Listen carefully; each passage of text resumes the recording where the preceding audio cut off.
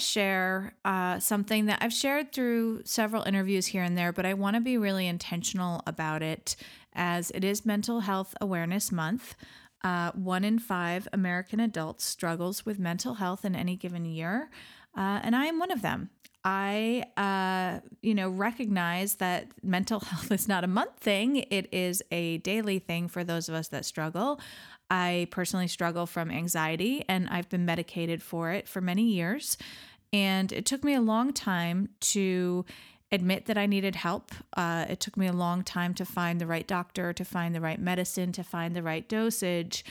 But once I realized that I couldn't meditate or explain it away or excuse it away, I really began to feel like myself again, thanks to that treatment. And I was so ashamed to share this with so many people in my life, people who were very close to me that I hid it from. And only recently, over the past year or so, have I begun to be much more open and honest about it.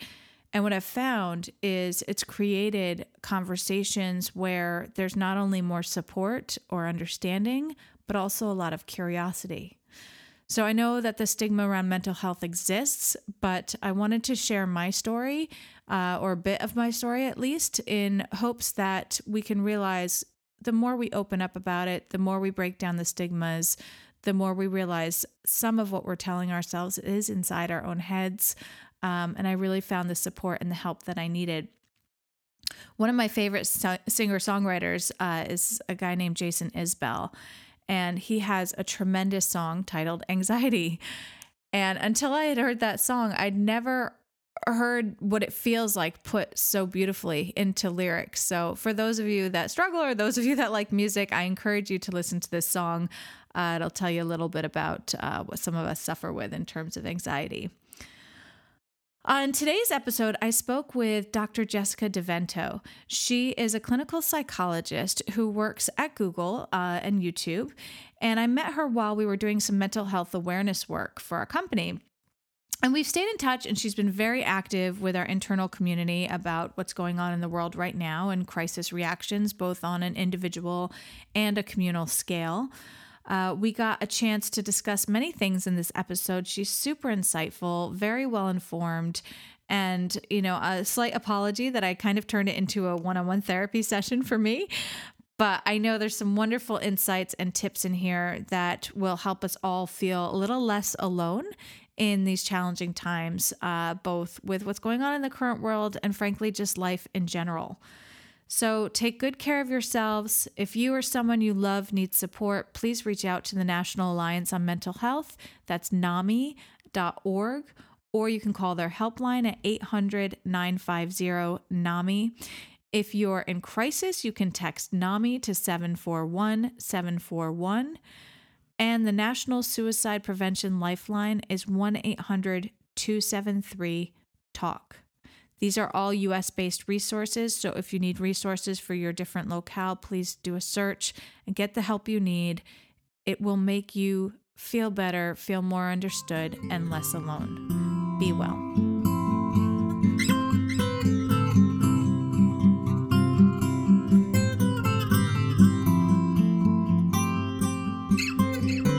Jessica, thank you so much for joining Working Wife, Happy Life podcast. You and I met on an initiative about a year ago, I want to say, maybe even more, where we were doing some work on suicide prevention and some initiatives there together. And it was such a great way for us to connect in a really deep and meaningful way, just right off the bat. Do you mind just introducing yourself, kind of your career a bit before joining YouTube and what your day job is now? Sure. Yeah. So I'm a licensed clinical psychologist, and I provided direct client service, treatment, and everything for a little over a decade, but switched in the most recent years to more of the corporate space. So most of the time I did clinical work. I worked in university health, actually, treating undergraduate and graduate students in the university health centers Oh, and doing other kind of work in that nature. And then I transitioned into employee assistance program work. So I was a vendor for Google, overseeing Google's on-site clinical services for the U.S. For employee assistance program. Now I'm chief mental health advisor at YouTube, reporting back up into Google and oversee all of our programs and communications for employee mental health and partner with leadership as a thought partner to address root causes of burnout, as well as other cross functional partners in HR Yeah. and also specialized projects, that come up where a subject matter expert might be needed for mental health. It's great. I Yeah. really enjoy it.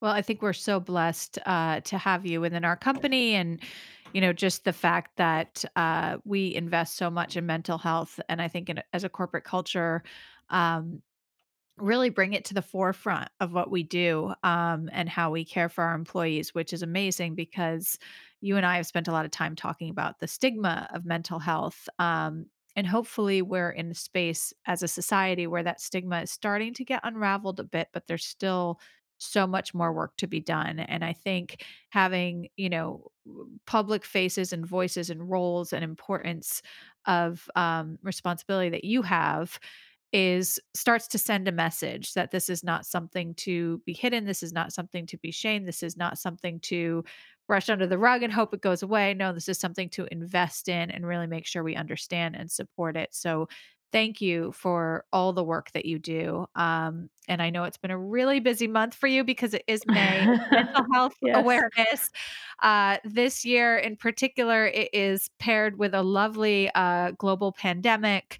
Um, and, you alluded to things like burnout. I think everyone's just kind of in this weariness phase of the lockdown and of having our lives disrupted. And I know myself, somebody who's struggled with mental health in the past, it really is a struggle each day to stay motivated, to stay positive, to stay hopeful, to, relieve anxieties, get the sleep I need. So I'm certain that you're very, very busy and very challenged in this time. But why I really wanted you to join and share with our community, you have brought to light some very you know, kind of digestible and formulaic ways of how people deal with crisis management. So kind of what the arc is and how people can expect or maybe identify where they might be on that arc. And I would love if you could share that with our community because it was really enlightening for me. Yeah, absolutely. So you're kind of what you're referencing are the phases of disaster recovery, and this is based on a publication from the U.S. Department of Health and Human Services. It's important to know that this model is really scaled on a population or a public health profile. So it's what the community or the collective is going through and experiencing kind of in a phased approach over time when they experience a crisis together. So individuals will still experience things differently. Got And it. just to point that out, that even if Yeah, the community is in a certain phase, an individual may still be having a easier or harder time just based on their own unique circumstance. sure. Because while certainly we're all in the same storm, we're in very different boats in I that storm. love I Yeah. love that phrase, and there was a Yes. visual that you shared along with it that Yeah. it just helps you put I think contextualizing anything at this point is valuable.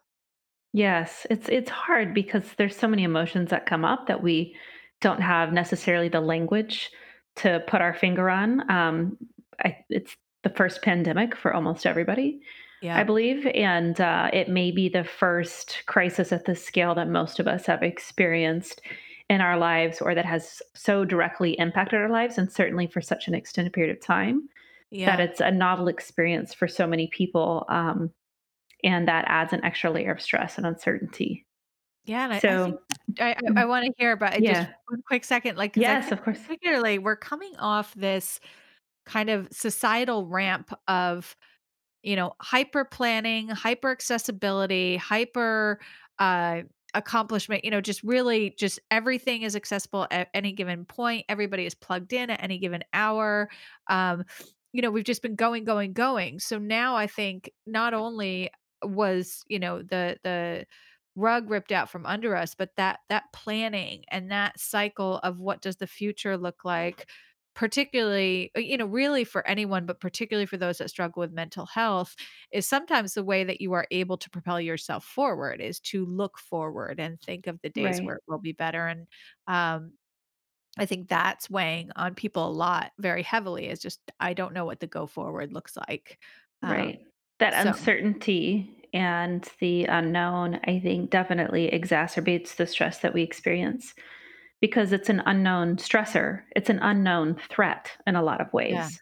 If Yep. we're able to put the threat in a box, or at least to put a very clear frame or context around it, then we're able to address it more easily, both physically with resources and tangible kind of things, as well as emotionally and psychologically, and how we can manage our own energy as well as the attention we choose or are able to give to at any given time. And so Yeah. when we don't know what that planning process looks like, our brain naturally tries to figure out and define the threat so that we can respond. So certainly without it, and especially with a lot of communities having shelter in place like lifted gradually, or the quarantine that people are under sort of as a moving target, the date gets pushed back, and even when we go back to a new normal, it's not normal. It's still going to Right. be pretty restrictions in a lot of communities. And so as that tends to happen, it's harder to be able to hold space and tolerate the distress that this phase of time is bringing for folks. If you can put a timestamp on it, 1 month, it's going to be over in a month. Yeah. Great. Yeah. Our brains can go, I can last a month. Right. But now it's going, oh, I don't know, a couple more months, maybe end of the year. We're not really sure, maybe ongoing. Hopefully we'll find out more soon. Our brains gets really exacerbated pretty quickly, Yeah. and says like, gosh, well, I don't know if I can do it that long. Yeah. And I it's mean, hard and to that's what it cope. is. It's like yeah, if you're running a marathon, you have it in your head of where the mile markers are, where you're gonna need to sustain Yes. your energy, where you're gonna know that you hit the wall and it's gonna be mental more than physical. There's just some sort of plan in place. And I think that's what we're probably struggling with on a very macro and micro level. Yes, Yeah. absolutely. And definitely how it's impacting people looks different based on their specific situation and what the stressors really bring up for them because of COVID, for sure. Yeah. And in some ways, life is still going on, right? There's still decisions to be made about where Yeah. do I live and which school do my kids go to? And, do I want to look for a new job or a new role? Those types of life decisions, if, uh, those of us, that are not in a state of dealing with, mortality or loss or death or loss of employment, those decisions still need to be made, Hmm. and they're very hard to make because there's so much of the unknown of what the other factors will be, and that again That's right. contributes to the anxiety and those Right. types There's less confidence in the decisions because we don't have the information we feel we need to make an informed choice. Right. So without that information, we feel like we're making a decision, a bet in a vacuum or a bet as a guess. Yeah. And so even when we make the decisions, our brains tend to, once we make decisions, it's easier to kind of get on board with that decision and move forward. But right now, we still might be second guessing it more than we normally would because Yeah. we're just not sure. It's hard. It's Yeah. really, really hard. Yeah. Let's go back to where Yeah. I pulled us off on this tangent, but you were talking about the communal, phases. Yes. So, the pre disaster phase is the first phase in the phases of disaster recovery, which is characterized by fear and uncertainty. So, you can think about, and I live in the United States. I'm not sure the global nature of the audience, but just to put that in context, the United States obviously it hit later than it did in China and other parts of Asia, and so we watched it coming and we don't Yeah. know what to anticipate. So there's a lot of fear during that phase. Then the impact phase is where there's a lot of intense emotions that show up. So in the time, like it really hit hard. I'm on the West Coast in California, that people have really big emotions and a huge range: shock, panic. You see people tend to focus on self preservation and Mm. protecting their family. So think of all the toilet paper hoarding that happened Yes. at that time. Yes. That can be attributable. Um, then it shifts more into this heroic phase where a sense of altruism shows up. So you see a lot of people, not everybody, of course, but a lot of the community was reaching out on how can we help others? How can we get resources to those in need? How can we give money to this research? How can we make space for this? And there's a huge surge. Some of that has continued, but that takes a lot of energy and momentum, and so you see some of that heroic phase sort of petering out. But the altruism is still important, I think, from a community resilience aspect to carry on where we can. Then we go into the honeymoon phase where you Oh, see a shift in people going like, this is fine. Okay, I get to work from home. I don't have to commute. This isn't so bad. Maybe it's yeah. nice I get to spend more time with my kids. Obviously, not everybody's situation. Some people, obviously, it's even harder from the beginning to be at home. But you see a lot of community bonding and optimism and like, rah, rah, we're going to get through this. So we saw that for a bit. But then we have shift, at least here in the United States, for most of us, into the disillusionment phase. The Mm. disillusionment phase is sort of where the full acknowledgement and realization of what the impact of the crisis really means. People really take stock of the kind of things that happen where resources are lacking or the strain on the medical infrastructure, the strain on our other logistical infrastructure for the gig economy, for example, that's really struggling, or kind of our folks who are preparing our food and recognizing that as an essential service, maybe in a way that we hadn't recognized before, as well as the full economic impact and the existential reality of the loss of life that we're experiencing right now. Yeah. So folks, of course, naturally start to feel discouraged. Stress begins to compound and build. Physical exhaustion sets in. People Yeah. tend to turn to unhelpful coping strategies just because it's like, what else are you going to do? Yeah. So you see an increase in people, maybe things that kept them feeling healthier and more mentally healthy before, like regular exercise or maintaining sleep, eating, a balanced diet. You see a lot of that let go, a lot of our routines let go, erratic sleep schedules, an increase in substance use, maybe lashing out at others when they're stressed. It's Yes. yes. Raising my hand here. I know. I'm sure we've all, Multiple times yeah. per day. Yes. I also have two little kids in the home, and find myself raising my voice at them more than I'd like to admit, and it's Yeah, hard. it It's is. hard. And that energy from that stress has to go somewhere. And if our general coping mechanisms aren't working anymore, it's hard to learn new ways to cope during a crisis while Yeah. you're still experiencing the stressor. It's not like a crisis that hits and then goes away and you can rebuild. This Yeah. is a crisis that sustained for so long. And so our typical timeline of how we look and evaluate crises, or even how we look and evaluate these phases of disaster recovery, are different, or a lot of this is sort of up in the air. But Yeah, like, we Mhm. it's almost like when you're biking where you, like, think you've reached the crest of the hill, and then all of a sudden it just you turn a corner, it keeps going, and there's that kind of it's like Yes. it's defeating. Yes. Yeah. What we do know is when there's a sustained application of a stressor, there are certain ways that we can really work to build individual resilience, but that doesn't mean that resilience isn't without pain and suffering. That doesn't mean Okay. it's easy. It's still hard. And it still means that we're going to be impacted negatively in some ways. But it kind of is the resilience sort of speaks to kind of how are we coming out of this to learn and to be stronger. But that doesn't mean we don't struggle. Yeah. So Yeah. as we start to come out of the disillusionment phase, there will still be trigger events, which are indicators that kind of bring us back down and even into more hopelessness or frustration, where we might feel like all hope is lost. So, just trying to think of some examples of some trigger events, like folks going back into the office, you might see increasing fears of contamination, which Yep. some areas are doing, or the next flu season will likely be a big trigger event for us, Yep. or any kind of additional pressures on our infrastructure to get resources or vaccinations approved.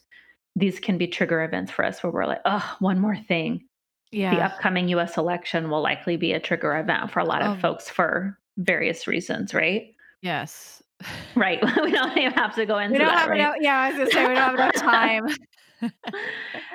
What can help us during this time is to work to increase our tolerance for uncertainty and the unknown, which is really hard. Yeah. Focusing on what is within our control. We can acknowledge and recognize what's outside of our control, but when our focus and attention starts to build on these and it starts to interrupt our ability to be present with our day-to-day lives, then it's Yeah. not helpful to think about those things outside of our control anymore. So it's important we acknowledge them, but then redirect our attention onto factors within our control in our homes at any given time and with our families and such. Yeah. Um, That's a really hard one. It's really yes. hard because I've found myself many days saying to myself, if I do like a Zoom yoga class or something, they're like, set an intention. I'm like, okay, my intention for today is that I can only control what I can control. Yes. And I'll have that moment and then I'll think about it once or twice during the day. But then the news is on, or then, you read an article or an email comes in or something that reminds you of how much loss of control exists. And it's a Mhm. really challenging kind of exercise in being present with that sentiment. That's right. And we can't control how much content there is about COVID and Right. kind of what's going on in the world. Um, for example, we can't control how much information about COVID and misinformation and all that kind of stuff is on social media and on these platforms or even on the news. Yeah. But what we can control is how much we're allowing ourselves to be exposed to that content. Yeah. Yeah. So for myself, like I'm working on COVID crisis response day in, day out. And then I still feel like I need to stay up to date on the latest news and research in this area. So I'll spend a little time, doing that every day as well. But I found that it started interfering with my sleep. Yeah. And for me, especially when my sleep gets disrupted, I find that my mental health suffers very quickly within a matter of a week. And Yeah. so for me, I always optimize for making sure I regulate my sleep and getting enough sleep every night as best I can. So what's your So what's your what's your thing? Because sleep is my thing as your well. thing too, I get the middle of the night insomnia where I wake up and then I can't get back to bed. right? No problem falling asleep. It used to only happen a couple years ago, like when I, would have too many glasses of wine or something. Right. Now it's indiscriminate. And it just, the worst I've had was this week. I woke up at 2 and I was up till 7 a.m. Oh, wow. And my friend asked me the other day, she's like, "And how do you function a day after that?" I'm like, "I don't." Then I go back to sleep from 7 to 10, and then I'm a raging bitch to my entire family all Right. day. Like, it's Yes. awful. And, Yes. that's my sleep struggle, and, I'm just curious, is yours, like, falling asleep? Is yours the middle of the night? Like Yeah, I have trouble falling asleep and I wake Yeah. up a lot, but luckily I'm able to go back to sleep quickly once I wake up. So Yeah, it's very different, it sounds like, from what you're going through. But yeah, insomnia, not being able to sleep and all the ways it can show up is horrible. it I really found is for me, destructive. I had to like shut off distressing content, news, social media, and even certain types of TV shows Yeah, within at least an hour, even better, 2 hours before bedtime, which is actually I think, a huge chunk of time, and it's hard for a lot of people to do, even yeah, to the point where, like, my partner, he does not work. He works in a different area of business. He doesn't work on COVID related content. So after we get off work, what does he want to do is talk about COVID, and this new thing he yeah, read, and what do you think, and how should we prepare? And I had to stop him and like, I cannot talk about this stuff at night, yeah. like within. And so we set a time limit and so Smart. he has respected that, which is great. And so we choose to try to have those conversations in the morning where we can, Yeah, because it really was personally getting to me. And then I've also just worked really hard over the years to establish really good kind of sleep hygiene of like, which is hard to do. I'm not saying this is easy, and then a lot of people need support getting this set up. And I've even had professional help to regulate it. But going to bed around the same time, every night, waking yeah, up around the same time every day, minimizing light and distractions and noise where I can, even getting the right temperature kind of in the room. yeah. I have white noise every night that I Yep. use, even for myself. I found super helpful. A lot of folks find that writing down what's in their head, if it's an issue of racing thoughts, that can be helpful. You just write it down Oh, because it's your brain keeps thinking about it because it's afraid it's going to forget it. yeah. So if you write it down, you can set it to the side and your brain is more likely to be able to let it go.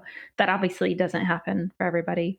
And Yeah. then, professional support when it's needed, whether that be therapy, behavioral therapy to help regulate sleep to the next level, or even, medication support with Yeah. a primary care physician or psychiatrist. Yeah, that's helpful. It's helpful, and it's just I think it's just exacerbated by everything that's going on right Yeah. now, which is kind of what we were alluding to before, where it just peaks everything. Um, did we finish the arc Yeah, of community? there's one more phase which I think is really the most important because this is what we need to hold hope for because um what we're going through will not last forever. So as much as we can focus on the temporary nature and the impermanence of it, that can help us to hold hope and Yeah, know that in time, even some parts of the world are already going into this phase. It's called the reconstruction phase. This is the phase where we start to rebuild and get back to normal, even though that normal is going to look different yeah, because the crisis will have changed our community in some way. But it can actually bring us closer together. And there's going to be learnings from the crisis that we can apply to how we move forward. Something I think about as well. All of a sudden, it feels very normal and less shaming to talk about mental health, at least so it seems. yeah. Is that something we can keep doing? You know? And it's Right, almost because everybody's like, yeah, everybody's in it together, so there's no shame. Well, should there have been shame before? right. I understand, different cultures and backgrounds, a lot of the stigma that comes in, that's there kind of really rooted into the whole system or the community where they live. But I think this is an opportunity where we can really start to take lessons learned from this time where at least is a little bit more normalized and a little bit more destigmatized. And let's continue that conversation as well Yeah, as a lot of the efforts where we've like pulled organizations pulling together that never would have partnered before and they right. pool their resources to create um, an amazing and unique solution for the world. Wow, can we do that more? you Right, know right. Like, what are the silver linings we can take away? Well, one thing that this is making me realize, like I've said at the beginning, we're so blessed to work at the company that we do for multiple reasons. But first and foremost, I reached out to you because you were joining one of our leadership meetings to share your insights and perspectives with us. And what are some tips for our listeners who maybe don't work in an environment that it's that much in the forefront of the conversation, in terms of saying, yeah, either recognizing when they need a break or ways that they can say they need a break where they might not feel as safe to do so? yeah, it's really really hard.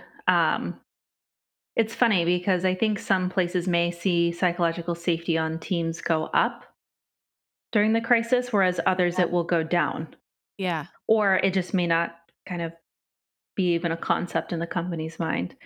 And I do recognize that a lot of companies, or it can even be team specific, might struggle from low sense of psychological safety, where it may not feel okay to talk about ways you're struggling or talk about the work life balance being off or the workload being too much or needing help in some way, and that's seen as a weakness or it's Yeah. something that's just not discussed at all.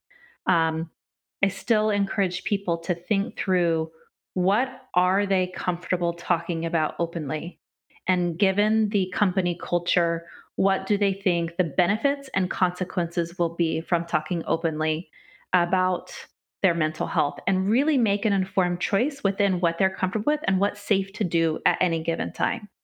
So Okay. it may not feel comfortable, for example, to a person to come out and say, I have a diagnosis of major depression disorder and I take medications and I need to wake up later in the day and start my day later because my depression, and going on and on about whatever, right? Even though I hope someday, the future is we can just have these frank conversations and it's Right. okay because, Yeah. yes, so many people experience this. Let's make that a normal conversation but rather think through How can they talk to their boss about getting the support they need that's very clear and actionable, that doesn't necessarily have to disclose details that they're not comfortable disclosing at any given time? Yeah. Um, and it'll depend on the manager. But for example, our one-on-ones are scheduled for 8 a.m. on Mondays, and actually, I'm wondering if we can schedule it for 1 p.m. any day of the week, because my brain actually just seems to work better in the afternoon, and Yeah. I feel more prepared coming into our meetings together. That can be, a way around it versus, my depression medication actually makes me really groggy. It's hard to wake up. It's hard for me to pay attention in the morning. Yeah, it's like setting boundaries in a way that you're comfortable with, one, comfortable with sharing, which, as we've talked about, there's no shame in this game, and it's everything I talk about as a breadwinning woman, that there's no shame in being a breadwinning woman, and there's no shame in mental health, and acknowledging your needs, and, I think it's are there any protections, like I think there's legal protections around, physical health, Yes. in terms of what you're protected in as an employee. Are there any protections around mental health? There are, but it varies by region. So some countries, mental health may not be a protected class. Mental Got health it. in the United States is kind of medical, so it's protected health information. Got it. And so, yes, there's not supposed to be any discrimination or retaliation based on a person's health status. Okay. And organizations are required to provide accommodations within reason based on health diagnoses that prevent them from working, optimally to help improve their productivity. Now, within reason, is kind of where companies come in and start to look at, is it Yeah. within reason to be able to provide this or not?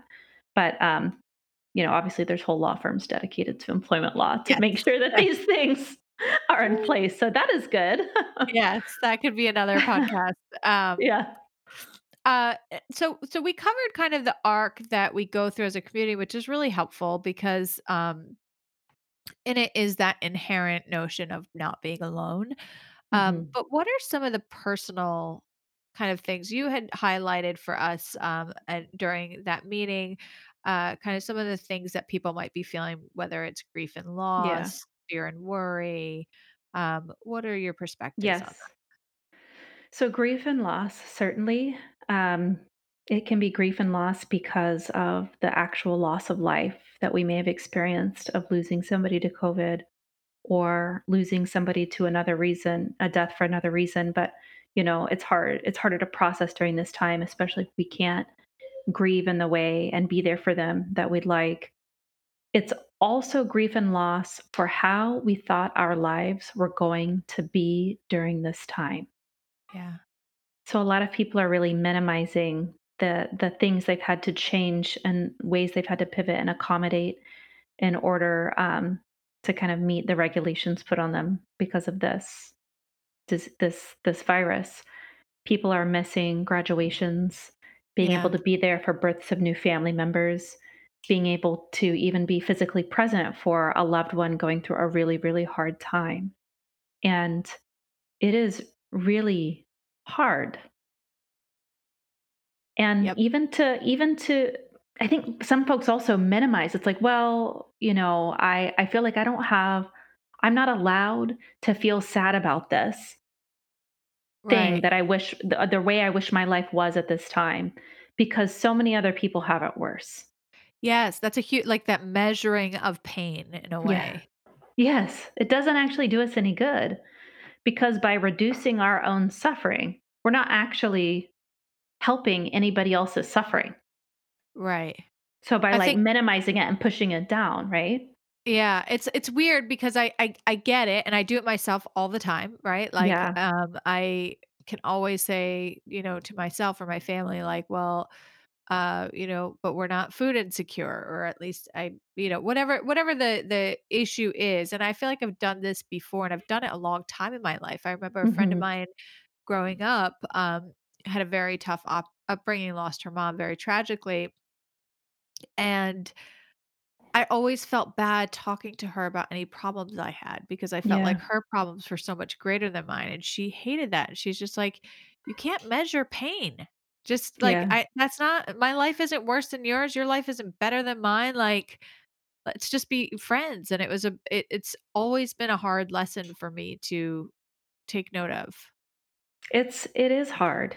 It's I think it's human nature, and it's hard also to allow space for duality Right. because gratitude during this time also is important. Exactly. But Yeah. it's not, well, at least I don't have food insecurity, so I can't, or but there's no but. Where it's like, yes, I'm really struggling, with 2 young kids and working all this overtime and like trying to manage all these big life changes in my life right now. But at least I don't have food insecurity. It's, Right. we undo it. Yeah. Can we hold Yeah. space for both? Like, I'm so grateful that I have these wonderful things and all this privilege in my life that allows me a certain level of comfort or a certain level of safety that other people or other groups may not have. And I'm still having a hard time, and my pain is still valid, in its own way.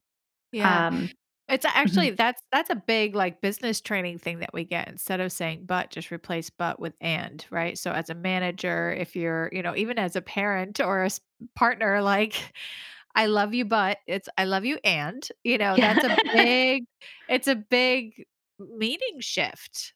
Yeah, it is. We can allow and allowing the space for the pain and the gratitude, but really the only way through grief is to feel it. We've got to process those emotions somehow.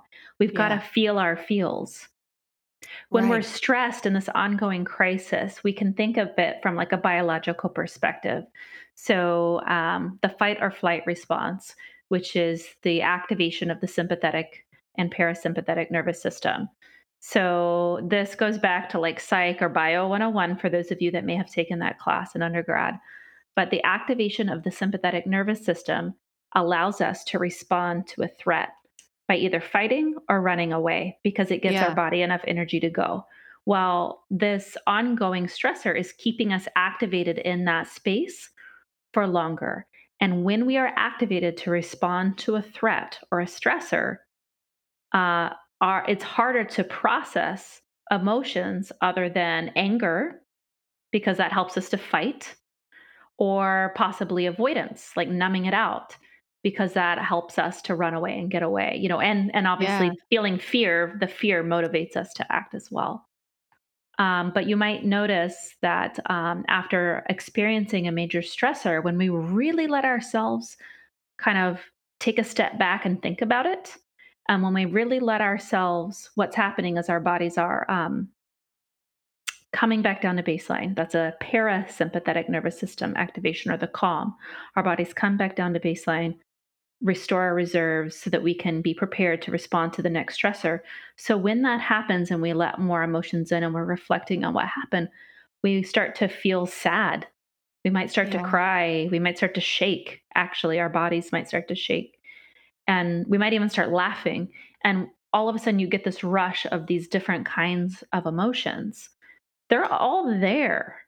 We're just Yeah. not letting ourselves feel it. And Huh. so it's important to just take a step back and letting ourselves process the wide berth of emotions that are very normal at this time, which can be intense and can be hard to do, and even allow ourselves time and space to do it. Because again, biologically, our bodies are telling us it's not safe to process emotions right now. You need to react and take care of the stressor. But if there's nothing we can do, To you know, remove that. yeah, Yeah. It's so interesting. And then, you add to that the complexity of everyone, maybe being in a different phase within your own four walls right, at right, any given time. So, right.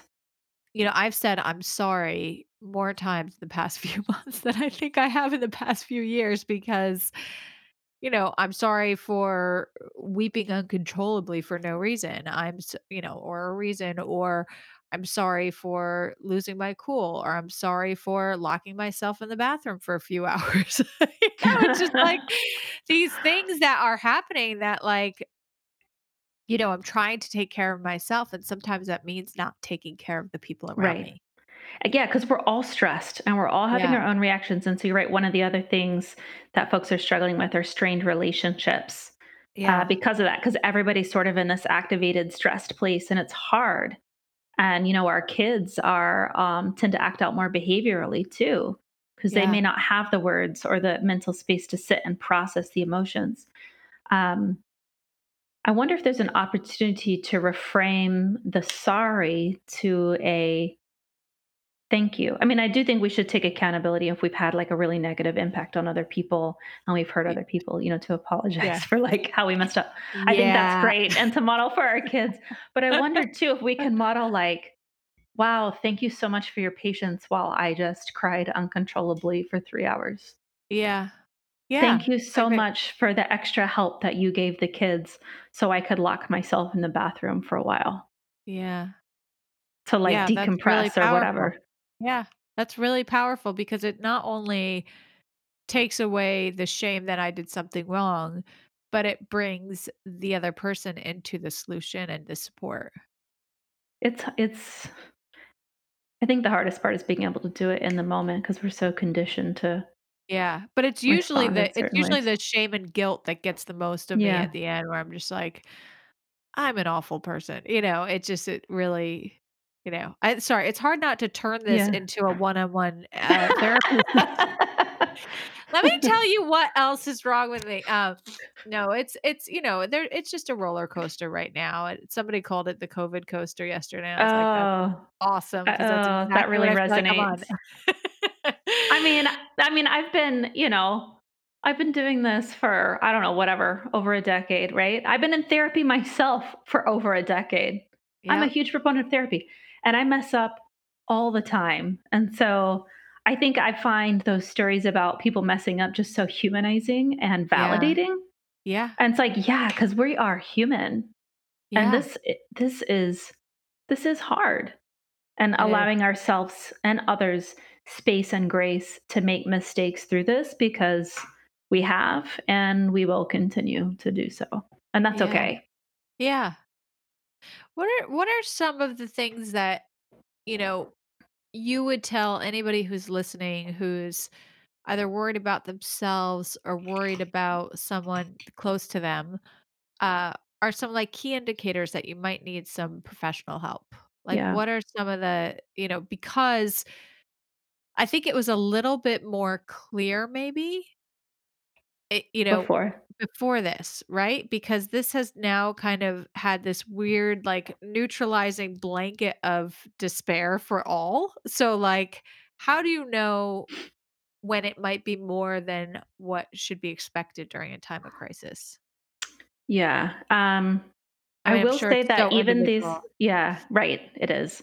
But I will say that even though these reactions I'm talking about are normal, it doesn't mean that we don't necessarily need to take action, or it doesn't necessarily mean that we don't want to take them seriously. They're certainly normal, but it still may be an indicator that we need a little extra support. Now, that support can come in a lot of different ways. So I would say the nutshell is like sustained emotional behavioral change over time, like 2 weeks or more, where you're not feeling like yourself, your sleep or appetite is so disrupted, or you're not able to kind of feel productive or feel like you're functioning at your normal level in your day to day life.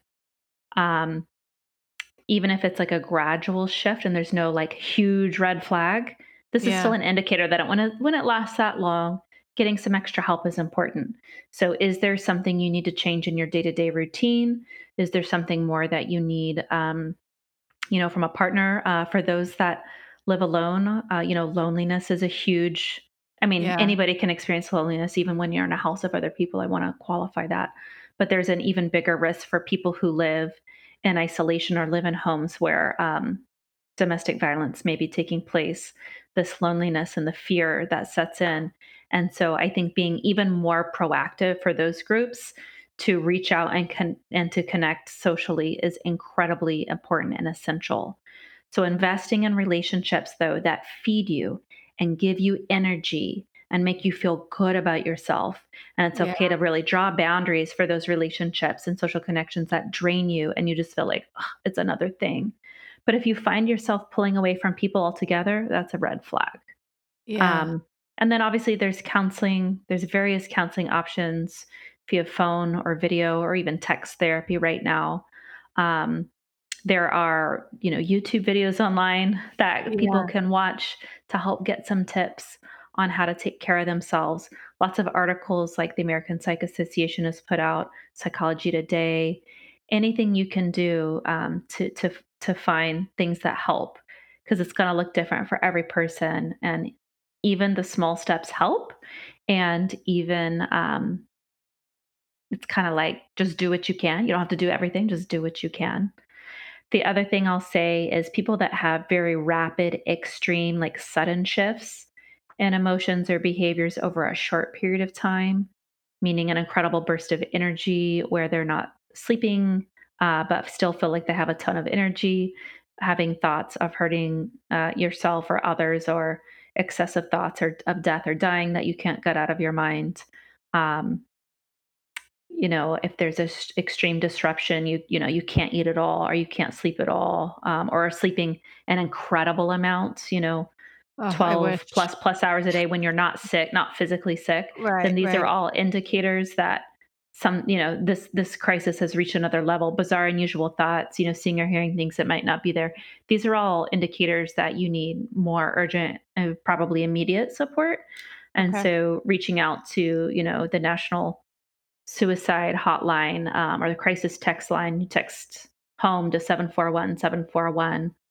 I should pull up the National Suicide Hotline just to have in this. Yeah, and I'll include it in the write-up Okay, too. great. Well, yeah.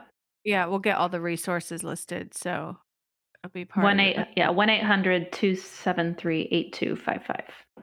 And Okay. then I know you'll have it They should listed as why is well. there not like I don't know what it's called, but why isn't there a name to that number versus to the number? Like Oh, 1-800 maybe there is. suicide. I don't There know. must be, Yeah.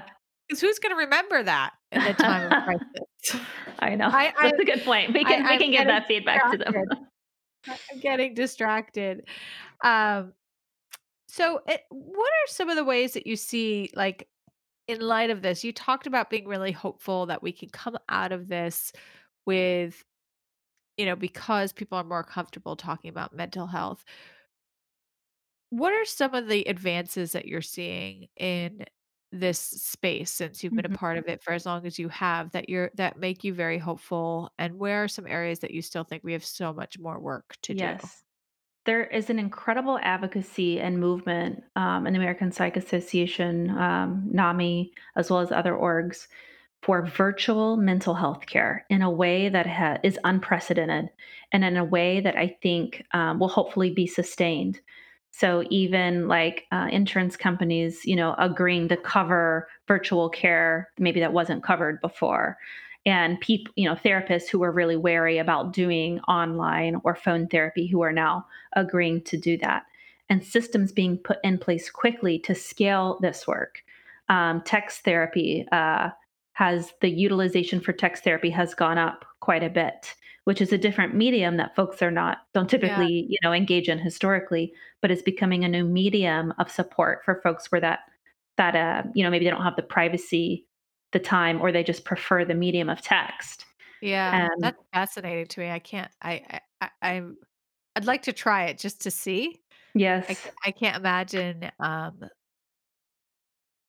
don't know, that's hard for me to envision doing, to be honest. I mean, it's a great resource, I just think I'm maybe of a different generation imagining that It's so working. funny because I started it myself where I was in the process of switching it live talk therapists.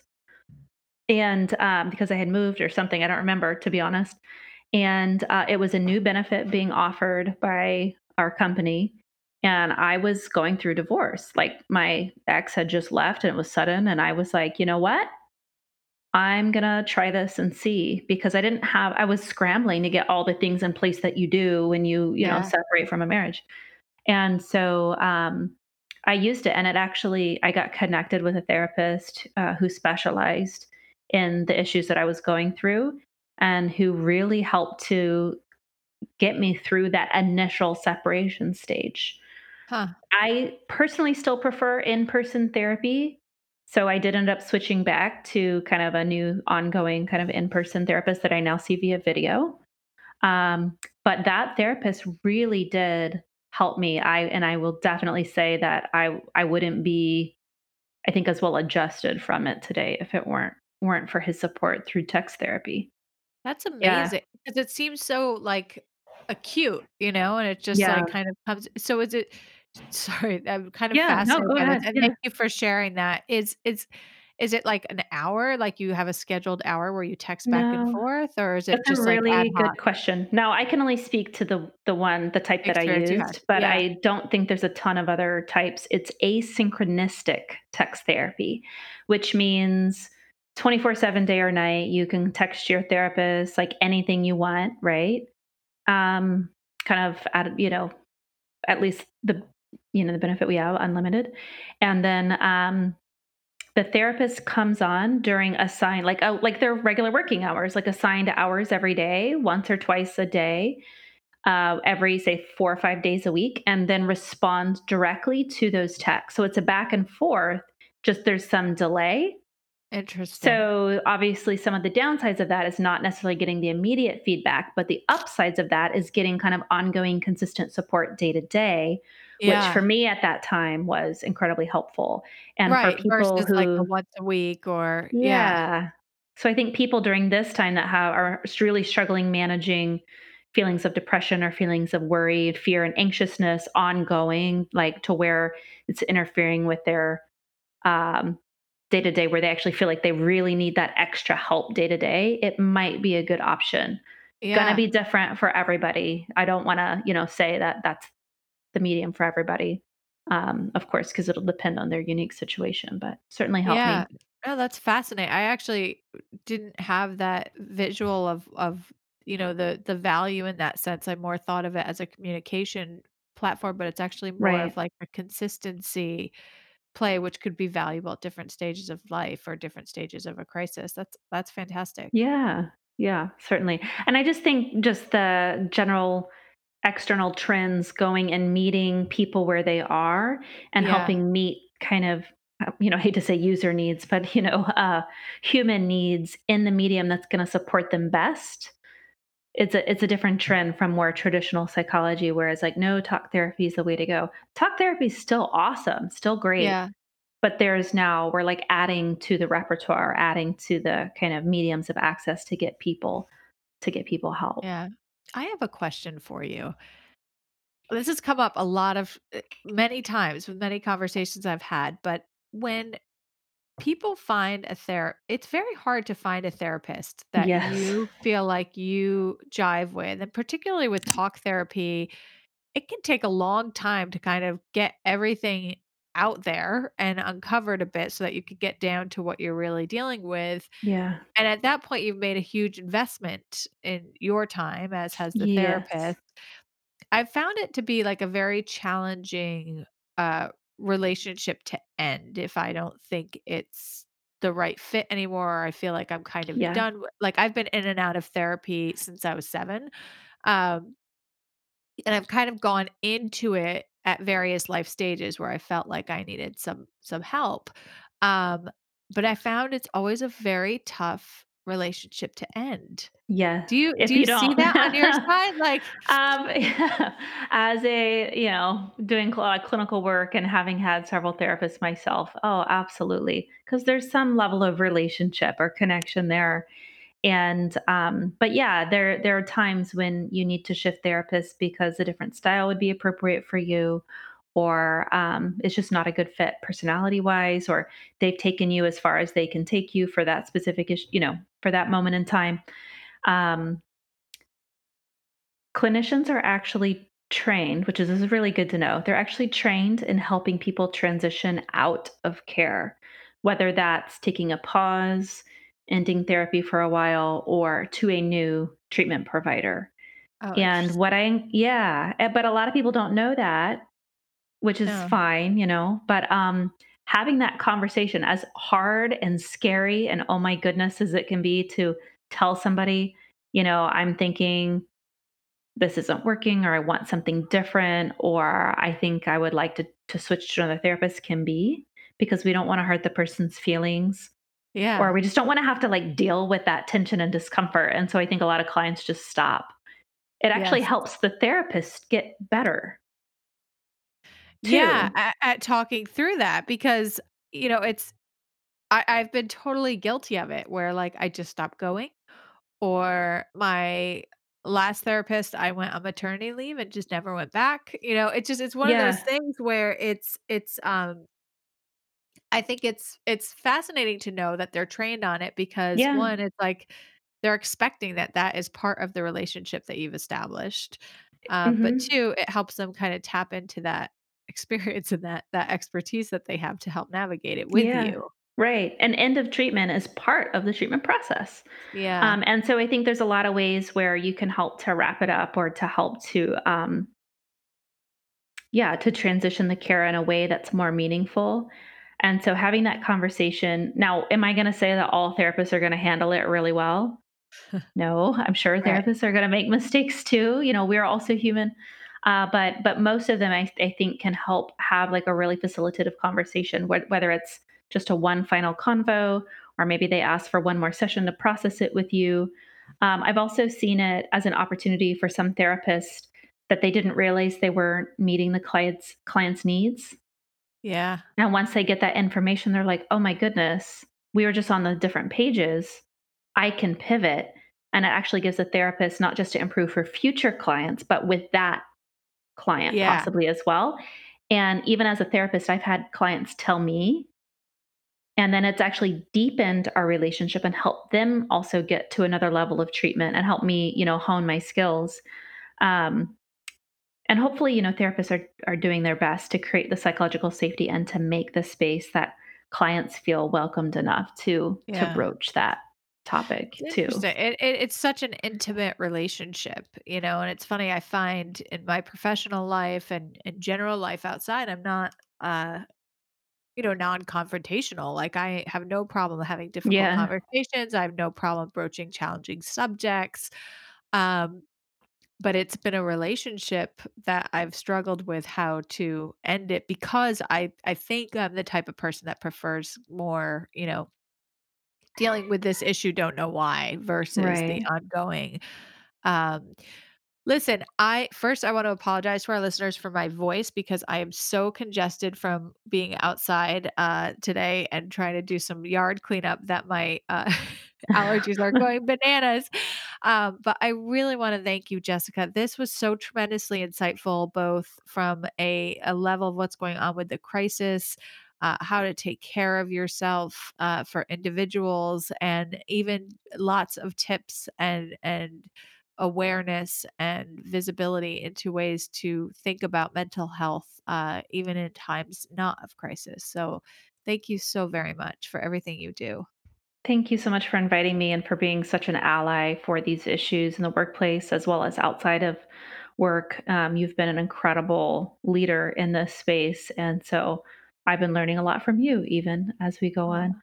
And thank I will say, I know that there's so much we can cover in this space that we didn't cover today, but I'm yeah, hoping people can take even one little nugget of goodness or helpfulness from this yeah, podcast and just recognize that while we don't know how or when we'll get through this, we do know that we will get through this and at some point, and we can rebuild together and hopefully yeah. be stronger in some ways on the other Yes, side. very much looking forward to the reconstruction phase. Yeah. Yes, I think Yes. we all are. All right, Jessica, thank you. Thank you. Don't forget to jump over to Apple Podcasts, Google Play, Stitcher, or wherever you get your podcasts and hit the subscribe button. And please leave a review to give us direct feedback and also to get the podcast in front of more eyes. It's very much appreciated.